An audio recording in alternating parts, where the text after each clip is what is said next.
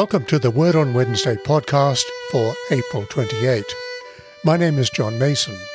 It's great you could join us. Fruitful outcomes are something we normally expect from worthwhile endeavours. So we look for measures of productivity in the corporate world, a measure of life and growth. Why then do we often overlook the fact that Jesus is concerned with productivity? I'll talk more about this shortly, but first, a reading from the Bible. A reading from the Gospel of St. John, chapter 15, verses 1 through 8. I am the true vine, and my Father is the vine grower. He removes every branch in me that bears no fruit. Every branch that bears fruit, he prunes to make it bear more fruit. You have already been cleansed by the word that I have spoken to you. Abide in me as I abide in you. Just as the branch cannot bear fruit by itself unless it abides in the vine, neither can you unless you abide in me. I am the vine, you are the branches. Those who abide in me and I in them bear much fruit, because apart from me, you can do nothing. Whoever does not abide in me is thrown away like a branch and withers. Such branches are gathered, thrown into the fire, and burned. If you abide in me, and my words abide in you, ask for whatever you wish, and it will be done for you.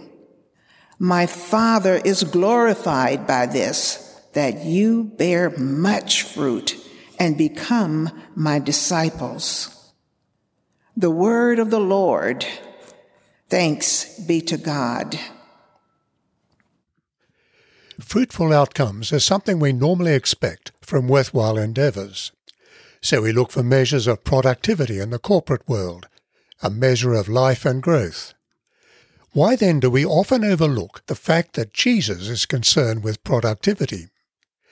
He lived in an agrarian culture and on one occasion used grape growing as a metaphor for the productivity to which he is committed. Vineyard owners work hard to develop the quality and the output of each vine. They know that to get maximum output, judicious pruning is required. Good growers don't confuse short-term profitability with long-term viability. Indeed, Jesus makes the point that a good vine grower treats low-producing branches quite differently from non-productive ones. In John chapter 15, in the opening lines, Jesus says, I am the true vine, and my Father is the vine grower. He removes every branch in me that bears no fruit. Every branch that bears fruit, he prunes to make it bear more fruit. Now, to understand his reference to fruit, we need to consider the context of his words. John chapter 14 concludes with Jesus' expectation that his people will love him and keep his commands. And in John chapter 15 and verse 9, we read, If you obey my commands, you will remain in my love. There are times in the Old Testament when Israel was likened to a vine, planted and tended by God. Psalm 80, verses 8 and 9 says of God, You brought a vine out of Egypt. You drove out the nations and planted it. You cleared the ground for it. It took deep root and filled the land. By the time of Jesus, the grapevine was close to being a national symbol for Israel, a little like the Big Apple for New York. But there's an irony. Wherever we find the metaphor of the vine in the Old Testament, it is usually associated with the moral and spiritual degradation of Israel. Isaiah chapter 5, for example, tells us that instead of producing good grapes, Israel yielded sour grapes. For all the blessing God showered upon his people, he looked in vain for the harvest of righteousness he wanted to see. For his part, the prophet Ezekiel commented that Israel was a useless vine. With his words, "I am the true vine," Jesus challenges Israel. Israel may say it is a vine, he says, but I am the true vine. You are the branches, he continues. Those who abide in me, and I in them, bear much fruit, because apart from me you can do nothing. These tough words weren't just for Israel. They are words to everyone who says they are Christian, but for whom Christianity is no more than a survey box to check. Jesus warns us that he expects the visible evidence of our loyalty to him. In the absence of such evidence, we cannot be assured of his friendship. It's said that the philosopher C.E.M. Joad was once asked at a university high table, "Tell me, what do you think of God?" To which he replied, "My greater concern is what God thinks of me." Israel's mistake was to assume that because they had the temple, because they had the scriptures, because they had the right pedigree, they would be immune from judgment. We today can say, "I've been baptized and married in the church, and I attend church at Christmas and Easter," thinking that all will be well when we pass from this world to the next. But according to Jesus, the mark of everyone who is part of the true vine is fruitfulness. Where fruitfulness is absent, so is true faith. So he continues, "Whoever does not abide in me is thrown away like a branch and withers." There's a dramatic change of tense in the verbs here. Literally he is saying, "Whoever is not remaining in me," the present, "has been thrown away," past tense. This strange counterpoint of tenses suggests that the severance of the branch and its consequent decay are not the result of its sterility, but the cause. It is because it never really belonged to the vine that it never produced fruit. So when Jesus speaks of branches in me being cut off, he's referring to people who have superficially called themselves Christian. Love in response to God's love, prayer and loyalty to God's commands is what Jesus expects of us. As we reflect on what this fruit-bearing love and obedience looks like, we see that it refers to the reality of a personal relationship with Jesus Christ, the quality of our life measured by the Ten Commandments and the exhortations we find in the New Testament. It also involves sharing God's passion for the lost. Fruitfulness is seen in godly love and living, prayer, and drawing others to know Christ Jesus. Let's pray for God's grace in these troubling times, enabling us to lead fruitful lives in Christ. So urgent is the need for fruitful gospel living today, so ill-equipped are many of God's people, that I ask you to join with me in praying that many more will take up the current opportunity of accessing the Anglican Connection gospel-focused online conference. It's not just for ministers or even Anglicans. Available until May 31st at www.anglicanconnection.com, it is for everyone who is committed to the priority of God's good news. Keynote speakers include Dr. John Lennox, Richard Borgonon of Word 1-to-1, Dr. Liam Gallagher, and Keith Getty.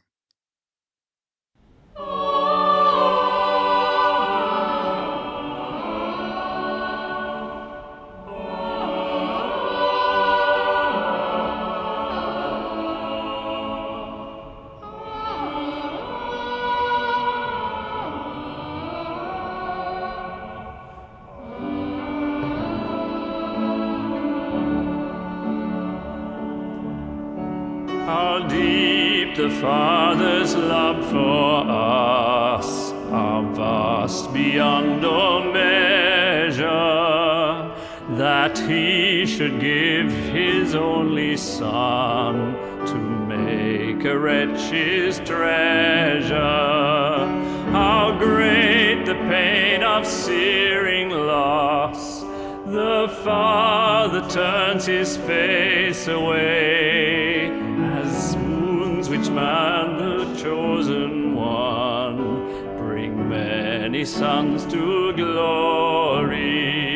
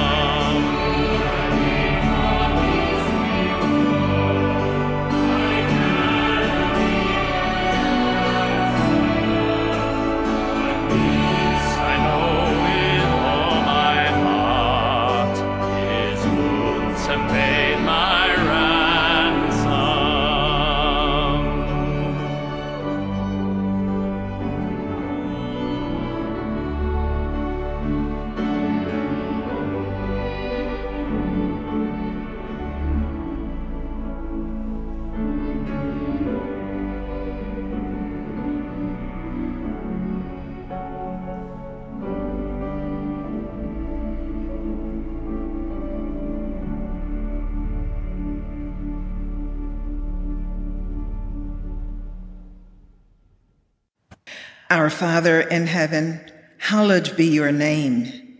Your kingdom come, your will be done on earth as in heaven. Give us today our daily bread. Forgive us our sins, as we forgive those who sin against us. Lead us not into temptation, but deliver us from evil. For the kingdom, the power, and the glory are yours, now and forever. Amen. A prayer for this week. Heavenly Father, the giver of all good things, fill our hearts with thankfulness, and grant that by your holy inspiration we may think those things that are good, and by your grace and guidance do them. Through our Lord Jesus Christ. Amen. A prayer for peace. God of the nations, whose kingdom rules over all, have mercy on our broken and divided world. Shed abroad your peace in the hearts of all people, and banish from them the spirit that makes for conflict, so that all races and people may learn to live as members of one family and in obedience to your laws, through Jesus Christ our Lord. Amen. A prayer for all in authority. Almighty God, the fountain of all goodness, we humbly pray you to bless all who hold positions of authority and public office in every land, so that all things, especially in these uncertain times, may be ordered in wisdom, righteousness, and peace, to the honor of your holy name and the good of your church and people, through Jesus Christ our Lord. Amen. A prayer for those in need. O God, the creator and preserver of all humankind, we humbly pray for all who are in any kind of trouble, sorrow, sickness, anxiety, or need. We particularly pray for those who have lost loved ones through COVID-19. We thank you that a vaccine has now been produced and pray that it will be made available both speedily and fairly, so that all peoples and nations may benefit. Father, we also continue to pray for people who suffer because of injustice, poverty, and powerlessness. Lord, enable us to share with others the material things that they need. Most of all, in your great mercy, bring comfort and hope through the good news of the gospel of Jesus Christ, who died and rose to save us and to give us meaning and hope forever. We ask all this through Jesus Christ our Lord. Amen.